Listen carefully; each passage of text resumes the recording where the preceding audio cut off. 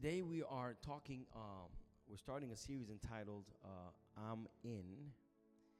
And I don't know if you noticed the general idea as you walked in the church, you walked in here today, has to do with mail and correspondence and sending communication via letter. And today's main idea is I'm invited. And I don't know if you remember, now it's a little tricky, but back in the days, people would send letter through the mail. You know what I'm saying? Nowadays we have emails and we have Evite and you have all these new ways of sending mail. But back in the days, literally you would have to write a letter with a pen, right? You have to write it. And then you had to seal it and put it in an envelope and stamp it and mail it, wait a couple of days till it get there. And that was the way we used to invite people, whether we would have a wedding or we would have a quinceañero or sweet 15 or sweet 16, whatever. That's how we used to invite people through mail. And and so now it's a little different. Now we do this, we do the famous, RSVP, right? RSVP is a way of you confirming whether or not you're going to attend, a wedding, or whether or not you're going to attend to Sweet 15 or a special event. And I remember that as a matter of fact, when I got married, when my wife and I got married, we would have wedding lists. And even when my daughter got married, my daughter had a wedding list. And when my son got married in October, he had a wedding list. And every couple that's planning to get married, they do invitation cards, right? Invitation cards and mail them out and yada, yada, yada. And the idea is that we want to come up with a list of people that we want to invite that are significant to us to be part of an historic moment in our lives, right? So you have the groom or you have the girlfriend and the boyfriend together, and everybody's coming, and both of them is coming up with a list, and he's coming up with a list of people that he wants to be in his wedding, and she comes with a list of people that she wants to be in the wedding, and if you're not careful, you can have more invitees that you can afford, right? And sometimes there are people that when they do this list, the girlfriend or the spouse or the fiance says, why don't you invite Pepito, I don't know, Pepito. Right, well, why don't you invite Philip, right? And automatically the fiance, that name brings him back, takes him back to a moment in Philip's life when Philip either betrayed him, did something bad to him, and he said, you can invite anybody you want to this wedding, but Philip can't go. Because I'm so mad at him, I'm so angry. What he did to me when I was 2.5 years in the crib, I ain't gonna forgive him still, right? And some people have issues with people 10, 15, 20 years. And so when you make the list, you're really picking people who are important to you. People who matter to you. That when you're walking down the aisle and you're looking at everybody in the auditorium or everybody in the church or everybody in the center, you're happy because the people you like are there. And so we invite people. We invite the people we love. We invite the people that are significant to us. And I want to let you know that Jesus is inviting each and every one of us. Jesus is inviting us to this big invitation, but this big invitation is an invitation of an adventure. I'm going to take my time with this. He's inviting us to this journey. He's inviting us to this wonderful experience. And as powerful as it is, I want you to bear this in mind, that this thing about being a Christian, this thing about being a believer, this all stems out of an invitation. Christianity, being a Christian, is all about an invitation. We've been invited. So the question is, what is God inviting us to? What is he inviting us to? Who is God inviting? Because if God were to treat us the way we treat people we don't like,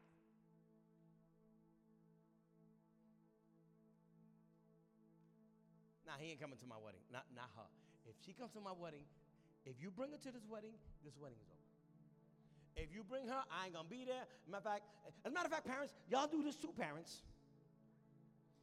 Y'all parents got issues with people, and your son and your daughter, Mommy, can I invite this girl to my 15? And can I invite her to my 15? Listen, I don't want her to go. And if you want her to go, you pay for it. I ain't paying for it. I don't want to invite her. She ain't coming to my house after she talked about me, and now she's going to eat the food I'm paying and drink from the drink I'm paying. Heck no. Right? And we're teaching our children. Well, I'll leave it at that. That's another sermon. Anyway, listen to me. Now, here's what's crazy. That Jesus invites us, and he's all-knowing.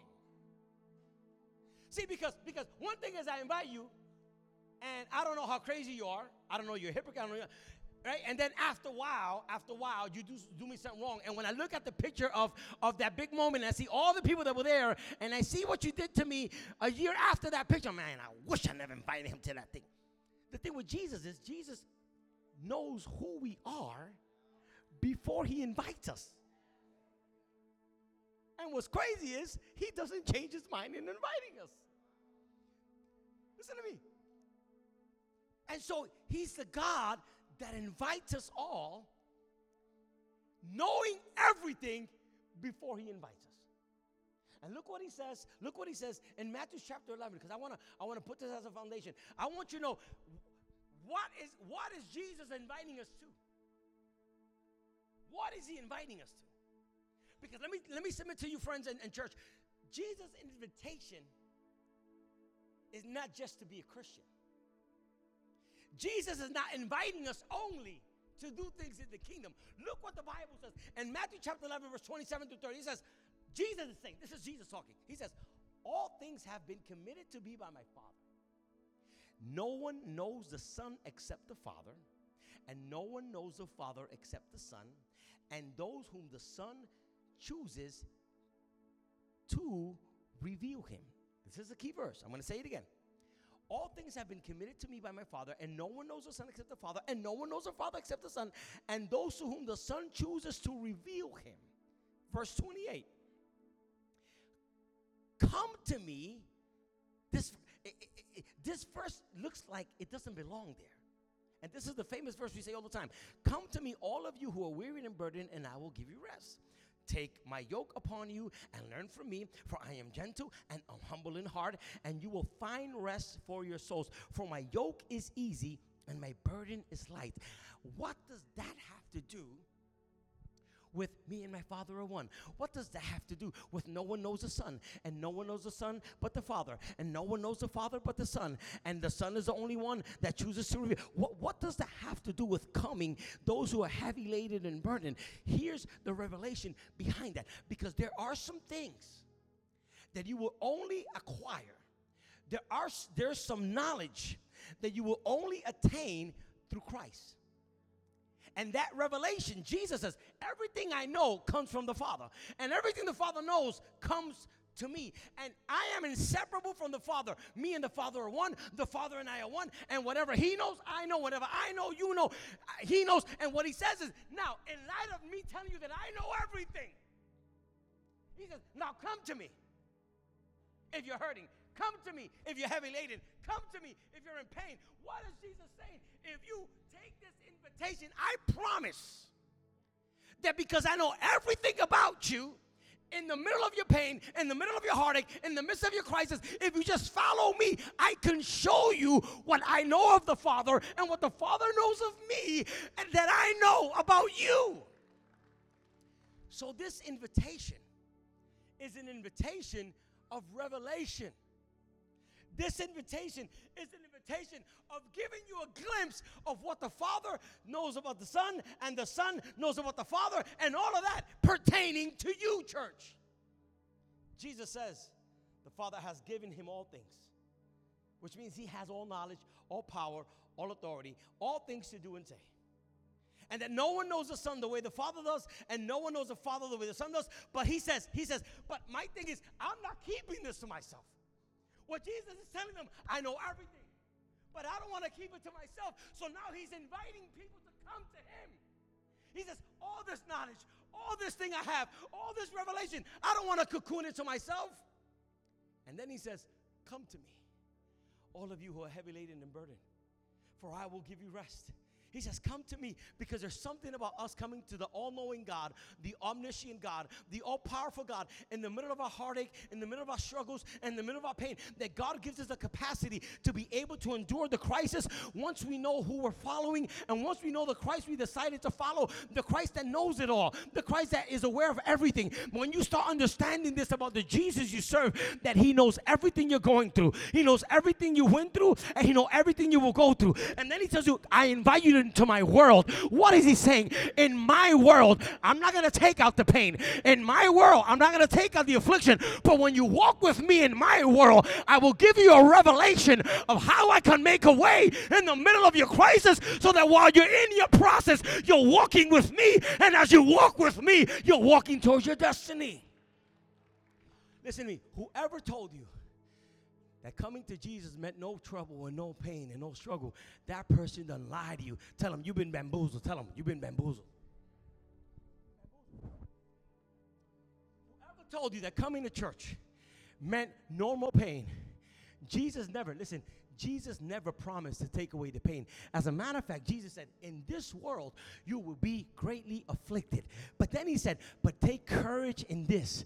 In other words, but be encouraged in this, that I have overcome the world. Now, bear this in mind. When Jesus said that I have overcome the world, he hadn't died on the cross yet. He hadn't given his life yet. But because he sees all things at the same time, when he says the word, he says, follow me. Because in your pain, I'm an overcomer. In your crisis, I've overcame already. So when you're going through what you're going through, his invitation is not to sit you on a bench. His invitation is to walk life understanding that these afflictions may come for a night, but joy may come in the morning. He invites you so that as you're going through life and the devil attacks you, you're not living by the experience of your pain. You're living by the revelation of the God who said, I will never leave you. I will never forsake you. Like I was with Moses, I will be with you. He says, but I'm not keeping this to myself. I want to share this. And what does he do? He says, come to me, all who are heavy laden and burdened, and I will give you rest. And then he says, for my yoke is easy, and my burden is light. What is Jesus saying? Coming to me, you got to be yoked. This invitation comes with you being yoked. He says, but don't get it twisted. My yoke is easy, and my burden is light. Now, for you to understand this, let me explain what a yoke is. A yoke was a piece of wood that was shaped like this. It was horizontal, had a loop. It was horizontal, had another loop, horizontal, had chains here, and those parts of the chain was connected to a plow, right? And in between the loop, you had two oxen, like bull-like oxen. And the thing was that in those two oxen, in the yokes, they had space for two. One, the way they would do this was they wouldn't put, because you had old oxen and you had young oxen, and you would never put two old oxen together. And you would never put two young oxen together. Why not? Because the old oxen represents wisdom and experience. He's plowed before. He has experience in plowing. Because he's been doing it for years, he don't go crazy when they put that thing on his neck. Now, the younger oxen, since he's young, he will always go crazy. So one oxen represented wisdom, and the other oxen represented strength, because the young one was stronger. The younger one had power. And so Jesus is saying, oh, I'm inviting you into my world, and when I invite you, I want you to know that there's room in my yoke for you, and I'm the big brother, and I'm the big oxen, and I have the experience, and I have all knowledge, and I have all authority, and I have all information, and I need you, Mr. Young Oxen, and I need your strength with my wisdom. I need your life with my experience. And together we're going to make it to places we've never been to before. I'm here to tell you, church, that God is calling you. You that are young in the Lord. You that don't know much Bible, but you have enough power to go out to the streets and preach. You that don't have a Bible theology school in your back pocket, but you have the passion to preach the gospel. Jesus is saying, I need your power. I need your youth. I need your strength. And together, I'm going to show you the provision and the power and the grace of God. So he invites us to yoke us. This is an invitation of being yoked. The God Almighty with us. And he says, and don't worry, because my yoke is easy. Because I've already made a way. I know where we're going. I know which way to take you. I know which direction to go. And this is why the only way you're going to live a successful life is if you allow yourself to be yoked with Christ. You cannot be yoked with anyone other than Christ. And this is why there's a phrase that we have in church. When a girl and a guy fall in love and they're not believers, there's a phrase called unequal yoke. What does that mean? Unequal yoke is when a guy that doesn't serve the Lord is after a girl that serves the Lord, or vice versa. And they're trying to get him or her saved, but they're not really coming to Jesus for Jesus. They're coming to Jesus for her. Now, the problem with that is when you are in an unequal yoke, what happens? You have a problem of theology. You have a philosophical problem. You have a religious problem. And usually 9 out of 10 times, couples that enter in a relationship like that don't last long, because at the end of the day, there's a mentality, there's a battle, there's a philosophical struggle. This is why it's important that if you're a Christian person, you fall in love with a Christian person. This is why it's important. And I don't know why I'm saying this, but the Holy Spirit is leading me to this. And I know he's pretty, and I know he's good looking, and I know she's nice, and she got hips, lips, and fingertips. But if she don't believe that Jesus is Lord, and he don't believe that Jesus is Lord, it's important that you get that right first, because you don't want to yoke with somebody who's yoked with the enemy. I'll leave that at that. Listen to me. So Jesus says, come to me. I'm inviting you to what? To everything that I know of the Father. I'm inviting you to revelation. And as you come to me, I will give you rest. In essence, Jesus is saying, walk with me. In essence, Jesus is saying, work with me. In essence, Jesus is saying, I want you to walk with me, but I want you to watch how I do it.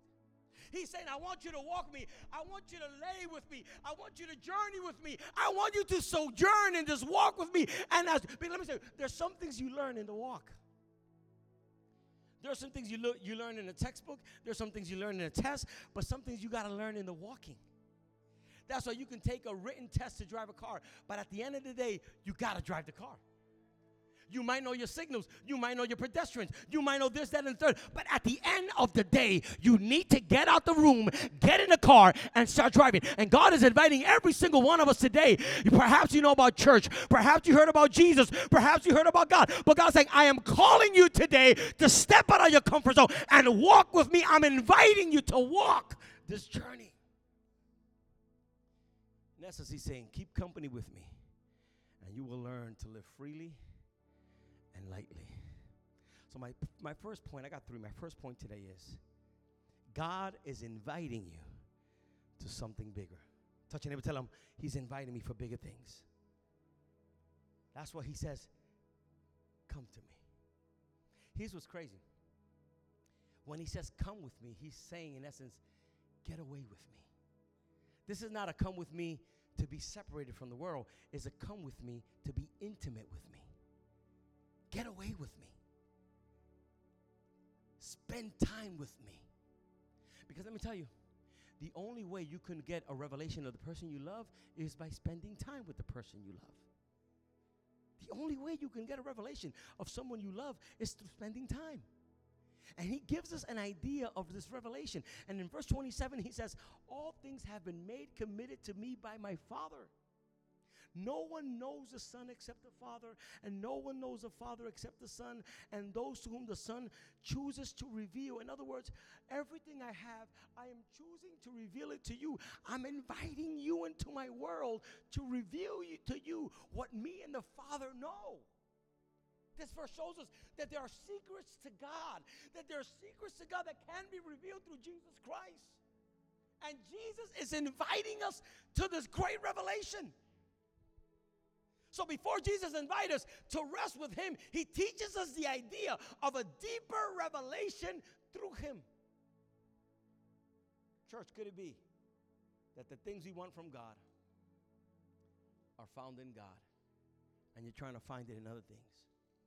Could it be the reason many people want to give up we're in the second month of the year, and so far you said, my God, this year has started horrible. It's been a rough year. My God, all these catastrophes, earthquakes, fires, challenges. Now Kobe Bryant dies. All of this stuff. Man, this year is starting just as bad as 2019. OMG, I give up on this stuff. I'm tired of this. This year's going to be just as bad. And many people are living up with a sense of giving up the second month of the year because they have been looking for rest without revelation. Let me tell you, I'm here to tell you, church, 2020 is not going to come better than 2019. 2020 will have its challenges. 2020 will have its shortcomings. 2020 will have its trials. But what's going to determine your perspective on the trial is how close you are to Christ. What will change your perspective of the trial is if you allow God to be your companion in this journey, knowing that he knows all things and knowing that he's in connection to the Father. And as you're walking down the path of the valley of shadow and of death,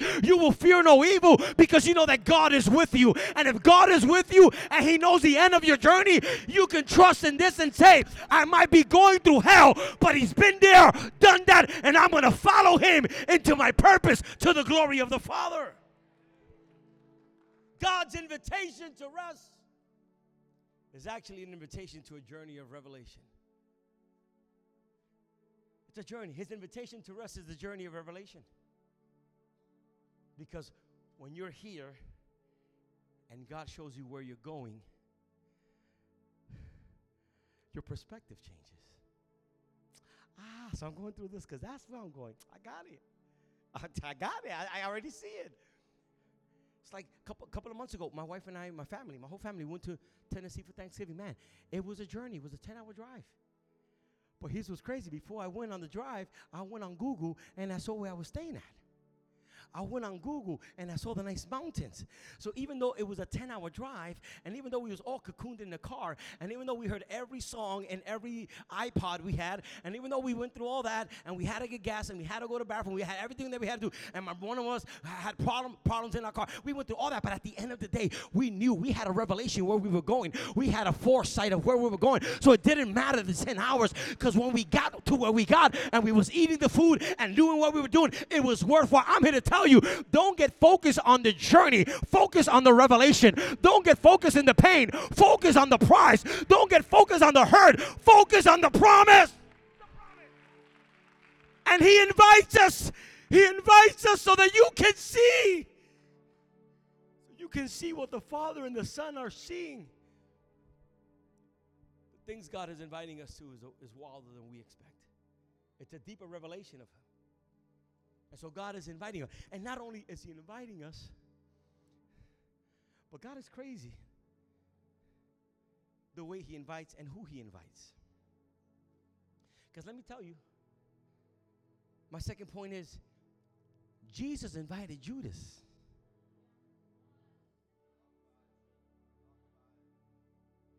When we hear this verse, come to me, you have to think of a Judas in there. And here's what's crazy. Jesus invited Judas, Jesus knowing everything Judas was going to do before he did it. And he still invited him. Can you imagine? You knowing that somebody's a betrayer, and you invite that person? You knowing that somebody is a robber, a thief?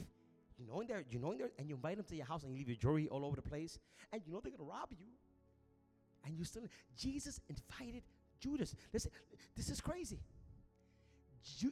Judas received an RSVP by Jesus. And in case you think Jesus was emotional when he invited Judas, let me show you what the Bible says in Luke chapter 6, verse 12 through 16. Look what it says. On that day, Jesus went up on a mountain to do what? In the morning, No. He emphasizes it. Luke emphasizes on praying twice. It says, one day Jesus went up to the mountain to pray. He prayed all night. In other words, this decision Jesus is about to make was prayed upon. This wasn't an emotional decision. He prayed on the mountain, and he prayed all night. And I believe that people who pray hear from God. People who pray get directions from God. People who pray get instructions from God. And having prayed all night, verse 13, in the morning, he called his followers to him. And he chose 12 of them. I want you to see it. He called his followers, which told me there was more than 12. So there was a group like this. He called us, hey, come here, guys. I'm going to make an invitation today. He called his followers, and from the followers, he invited 12. And he called them. There were Simon, whom he also named Peter. That's one. And his brother Andrew. There was James and John, Philip, Bartholomew, Matthew, and Thomas. There was James, the son of Alphaeus, and Simon the Canaanite. There was Judas. There was two Judases there. Judas, who was the brother of James, and Judas Iscariot, who would hand Jesus over to be killed. Listen to me. Judas didn't sneak into the club. Judas was personally invited by Jesus. This wasn't an accident. And you know what? I'm glad that Jesus invited Judas. Because had Jesus only picked spiritual people, godly people, you and I would not have been able to make it. We fall under the position of Judas, because every single day we fall short to the glory of God. Because none of us are perfect. None of us are holy to the level of God's standards. And I thank God that in Jesus picking everybody he picked Judas. He picked, look what he says, verse 16, he picked the one who would kill him.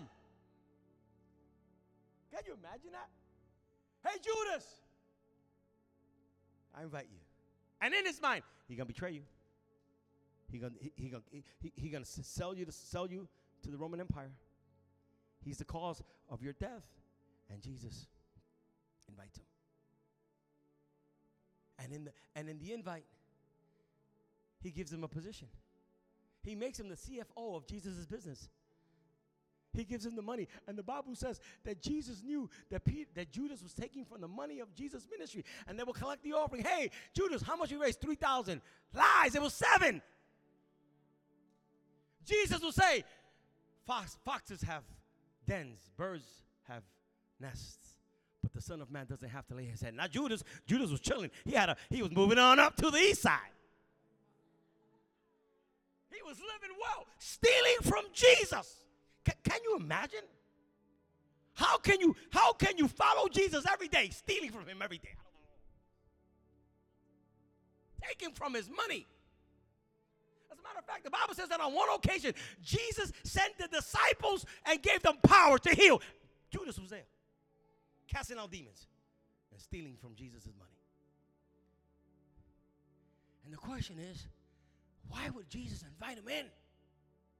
Because we cover in a society, if you do me wrong, you'll never come back in my circle. If you do me wrong, I don't ever want to see you again, not even in pictures. If you do me wrong, I got no place. Listen, if you invite her, I ain't going. Jesus invited his betrayer. It's crazy. So he calls him. And 3 years later, look at what happens. 3.5 years later. Matthew 26, verse 20 to 28. It says, when evening came, Jesus sat with the 12 followers. As they were eating, Jesus said, for sure I tell you, one of you will hand me over. They were very sad. They said to him one after the other, Lord, it is I. And he said, the one who will hand me over is the one who has put his hand with mine in the dish. The Son of Man is going away as it is written of him. It is bad for that man who hands the Son of Man over. It would have been better if he had not been born. And Judas is there. Judas was the one who was handing Jesus over. He said, teacher, am I the one? And look what Jesus says. You have said it. As they were eating, Jesus took of the loaf of bread. He gave thanks. He broke it in pieces. He gave it to his followers and said, take, eat. This is my body. And then he took the cup and gave thanks. And he gave it to them and said, you must all drink from it. This is my blood of the new way of worship, which has been given for many. It is given so that the sins of many can be forgiven. So he calls him knowing he was going to betray him. He gave him a position knowing he was stealing from him. And right before he betrays him, he tells him, Papa, it's you. But he didn't kick him out. Listen, if I know that you ought to do something to me before it happens. Security, listen, section 3, row 2, black shirt, stab him real quick. You know? With the word.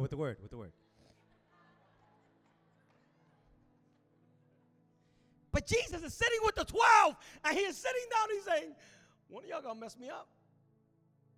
One of y'all gonna betray me. And Peter, is it me? Jesus was like, you could be. You're gonna jake me 3 times, but that's another story. Imagine Jesus saying, Jake, right? You can jake me, right? No, it ain't you, Peter.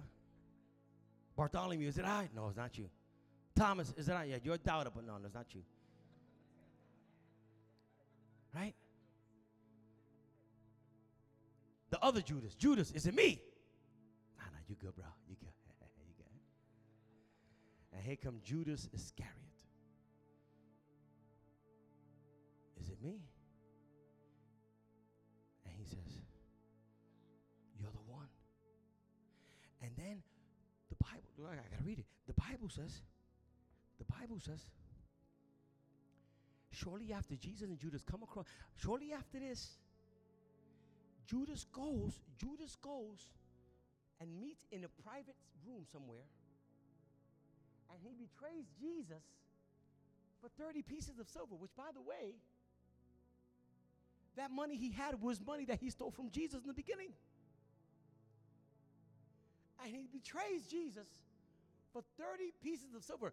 If you today, if you would make a comparison of the value of 30 pieces of silver today, the worth of the value of those 30 pieces of silver were $6.67. Judas betrayed Jesus for less than the price of a Chick-fil-A.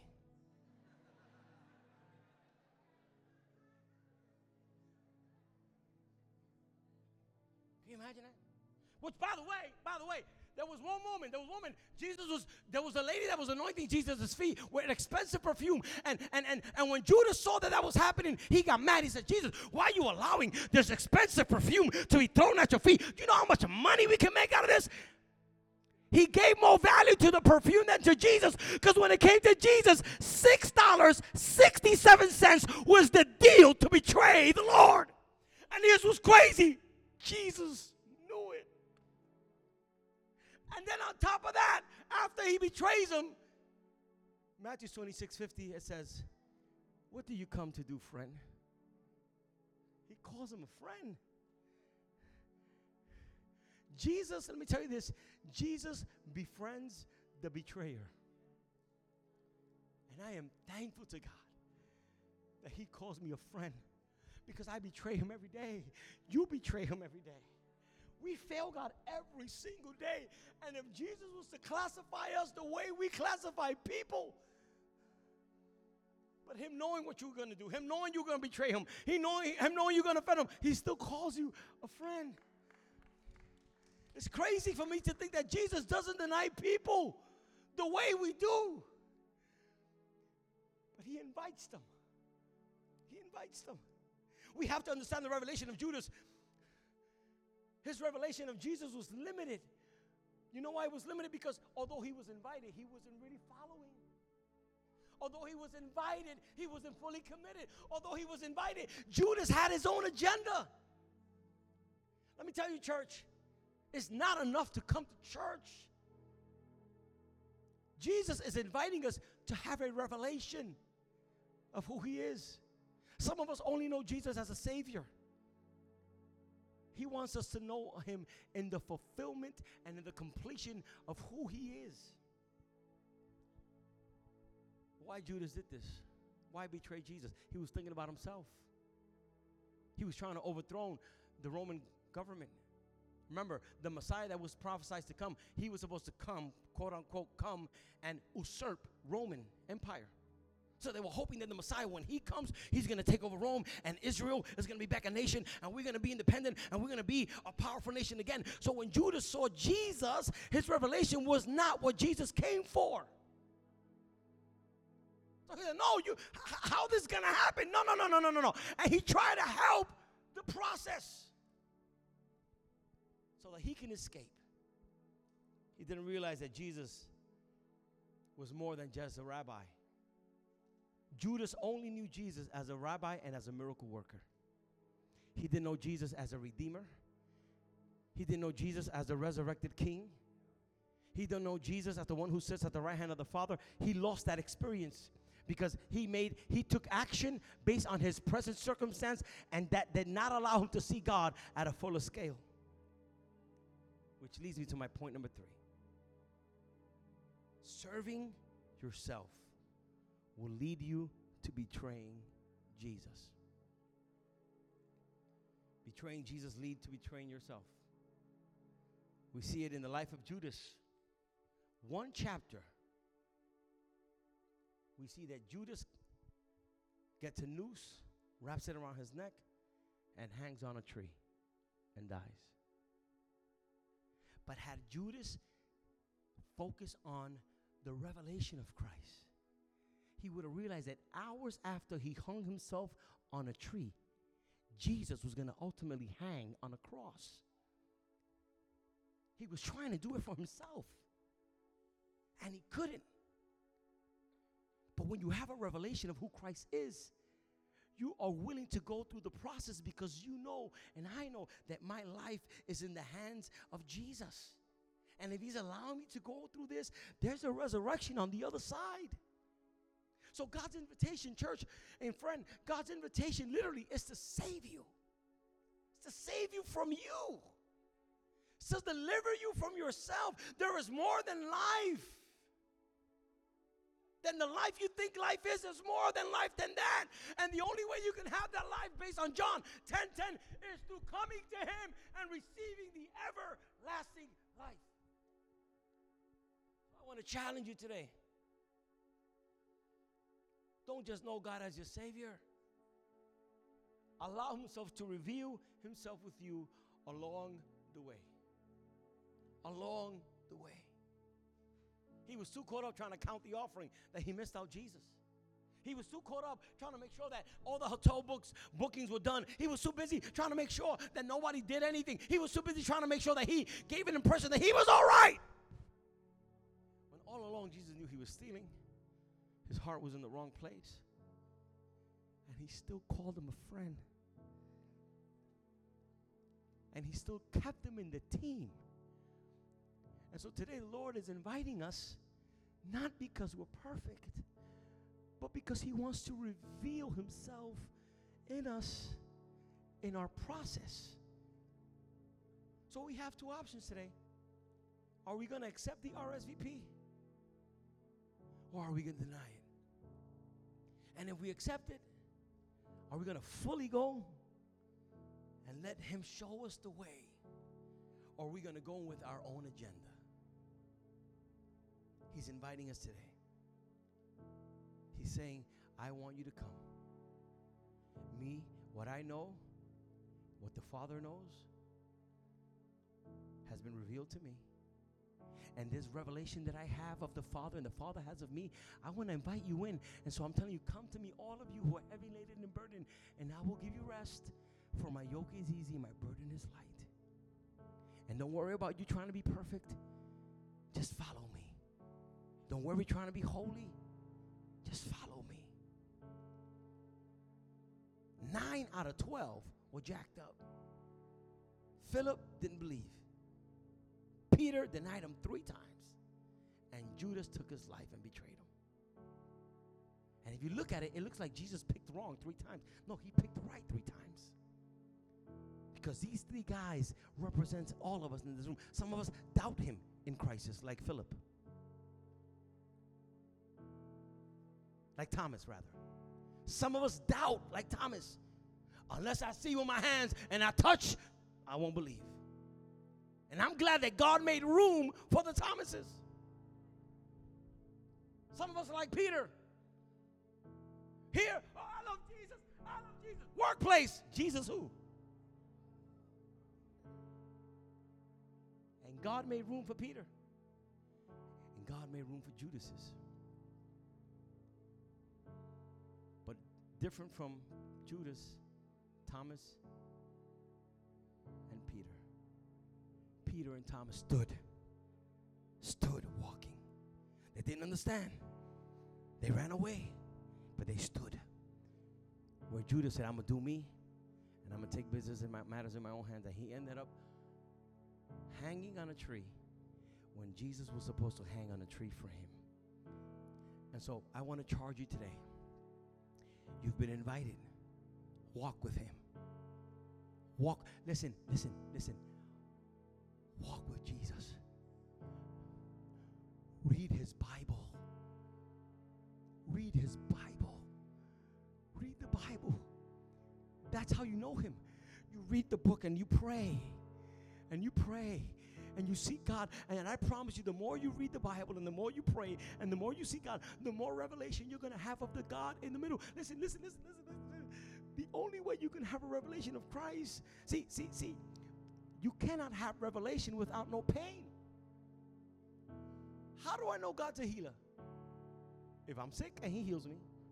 How do I know God is a provider? If I'm broke and he provides. How do I know God can do miracles? If I need. The only way you can have a revelation of Christ is through the pain you're in. And so Jesus is not saying, I'm going to take your pain away. I'm going to take your hurting away. No. In the middle of your hurting, walk with me and you're going to see me revealed to you.